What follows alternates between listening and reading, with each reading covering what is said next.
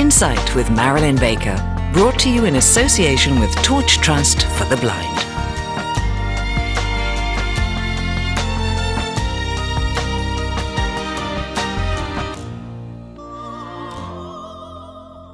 Hello and welcome to this week's Insight. In today's programme, we'll take a look at what a mental health friendly church may look like. You may well be wondering what exactly I mean. Well, a church that understands what it's like for those suffering mental health issues and that does something about it. And later in the programme, we're going to be asking for your help too. It's said that 1 in 5 people will suffer a mental health problem at some time in their lives, and still there's a culture of silence and shame around mental illness in many of our churches. So, how can they become places of understanding and help to people who are suffering? Today, we talk to Dr. Rob Waller, a director of Mind and Soul, an organisation that explores the relationship between Christianity and mental health. Rob is a consultant psychiatrist working for the National Health Service in Scotland, and Sarah Brookman spoke to him on the phone. Can you tell us, first of all, why you think there is this culture of shame and silence around mental illness within the church? Well, most cultures of shame and silence normally come from misunderstanding, and I think mental illness is something which can be quite easy to misunderstand, particularly if you've not suffered from it yourself. You can think that either the person ought to snap out of it, or that you can't understand why sometimes problems go on for quite a long period of time. And an extra little rider on that, of course, is that there's a temptation to divide people up into those who are mentally well and those who are mentally ill. And the people who are mentally well tend to say, it's those people over there who are mentally ill, they've got a problem. Whereas, in actual fact, mental health is very much a spectrum, and we all have personality traits that we need to work on. We all have ups and downs in our mood. And often what you find is that the people who are most vociferous about other people with mental health problems actually may have quite profound mental health issues themselves, although they may not actually be ill with them. They may actually be in a worse situation. They may be in out-and-out denial, and one day everything's going to catch up with them. So I think it's a very interesting situation. And nothing very black and white? No, certainly not. No.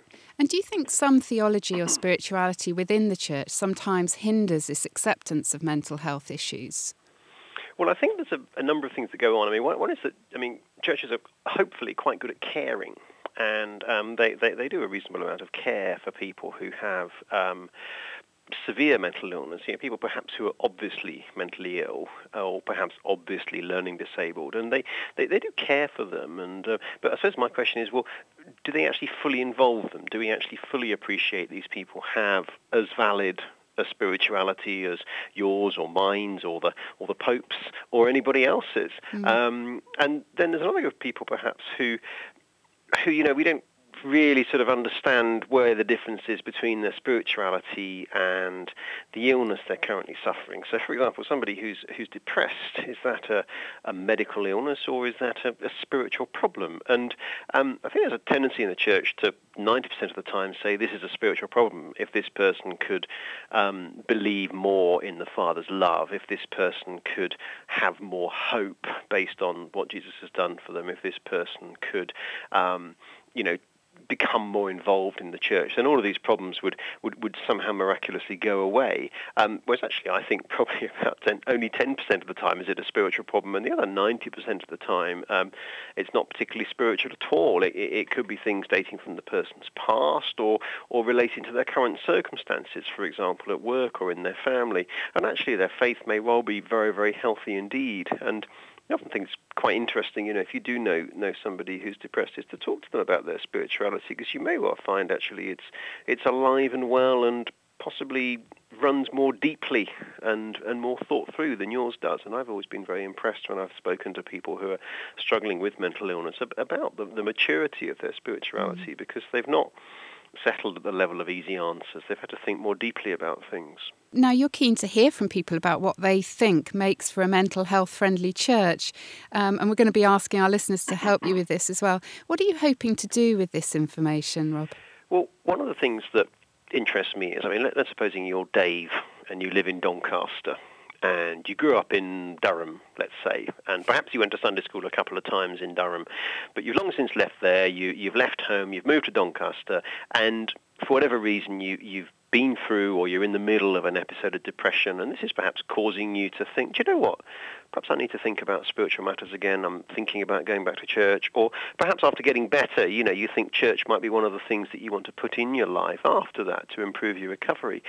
Where do you start? Because if you don't know anything about the church scene in Doncaster, one thing you could do is go to a list of churches published by the local council or in the phone book and sort of pick one. But particularly if you're going to be there talking and saying, well, actually part of my journey is that I've been depressed and I'm still taking antidepressants and so on, there can be such a wide range of response to that in churches that can often put people off the first step of actually going to church. So one of the things we're thinking about doing is producing a sort of database of some kind of mental health friendly churches. So Dave in Doncaster can click on Doncaster and he can see a number of pins in the map, or he could read about a number of churches in the Doncaster area who are mental health friendly, who are not going to give him that kind of negative sort of, well, come on, you should be stopping those antidepressants now, you don't need those anymore sort of message. But then you have to think, well, what would make a church to be mentally healthy? And there's a number of different things that perhaps spring to mind, like say they have a counsellor on staff, or they commit to have one sermon each year on the topic of depression or something. Or it could be actually they're just a really small church who are genuinely welcome, and it's acknowledged that they are a community of broken people. As Brendan Manning once said, one bunch of beggars telling another bunch of beggars where to find bread, and that you're not going to be looked down on just because you're currently struggling through a period in your life. So I'm not quite sure how we go about quantifying this. Can we quantify it? Should we end up with a rating scale? Should it all be on personal recommendation, a bit like TripAdvisor? I don't know. I'm not quite sure. And I think that's why I wanted people to get involved in this project, to tell us the kind of things they think make a mental health friendly church, and whether or not we can come up with a bit of a system or classification or awards that churches can bid for. I don't know. Very open to ideas. So early days, but an important thing to do.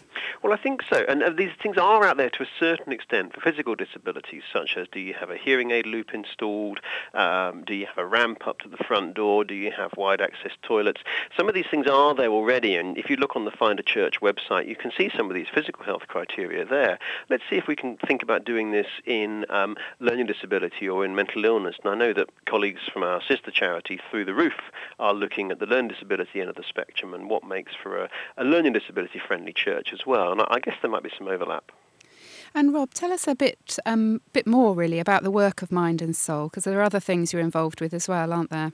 Yeah, definitely. I mean, I work for the NHS as a consultant psychiatrist in Scotland, and that's my day job, so to speak. But my main sort of interest outside of work and family is something called Mind and Soul, which started off as a blog, an online web diary that I was keeping when I was completing my training. And I'd been a church elder for a while and also training as a psychiatrist, and I just began journaling and writing about how these two worlds overlapped or didn't overlap, and what I thought the main themes were.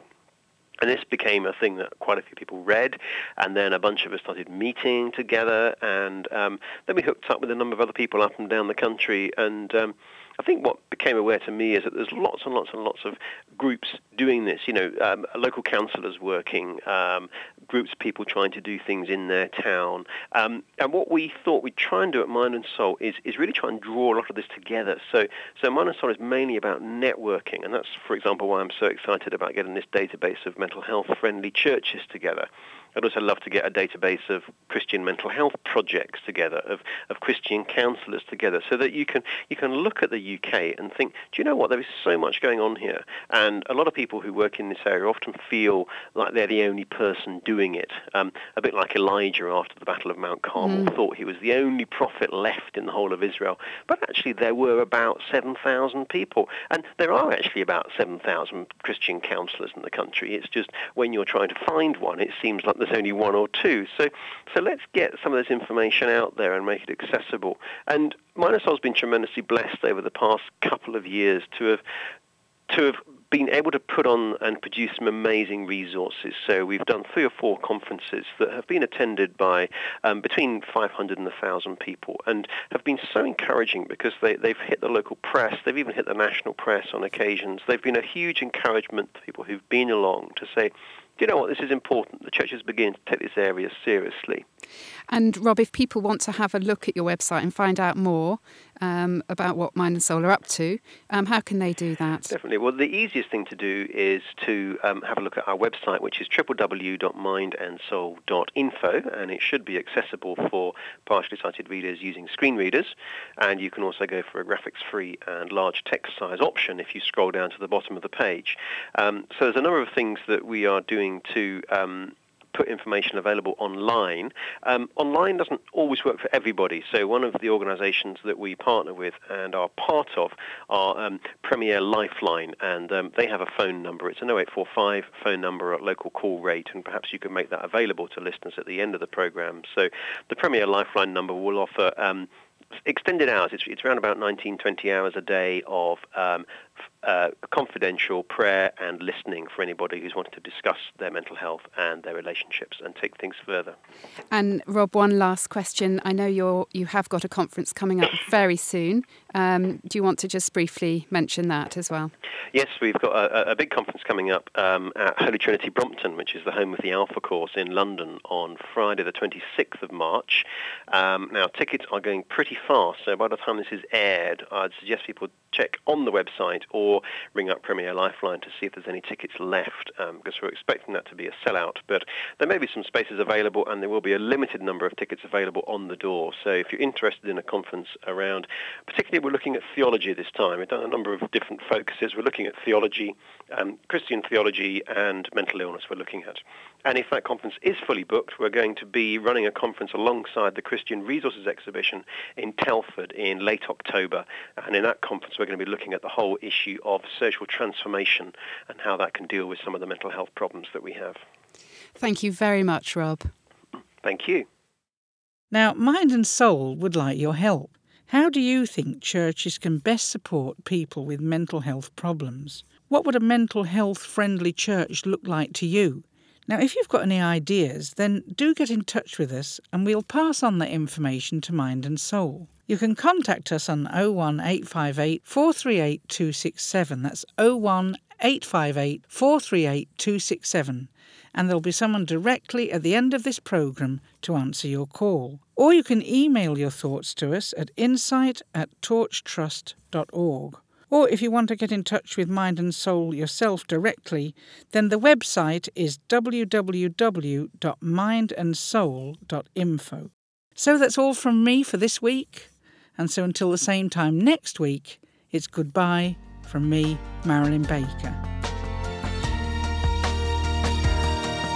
Insight, brought to you in association with Torch Trust for the Blind.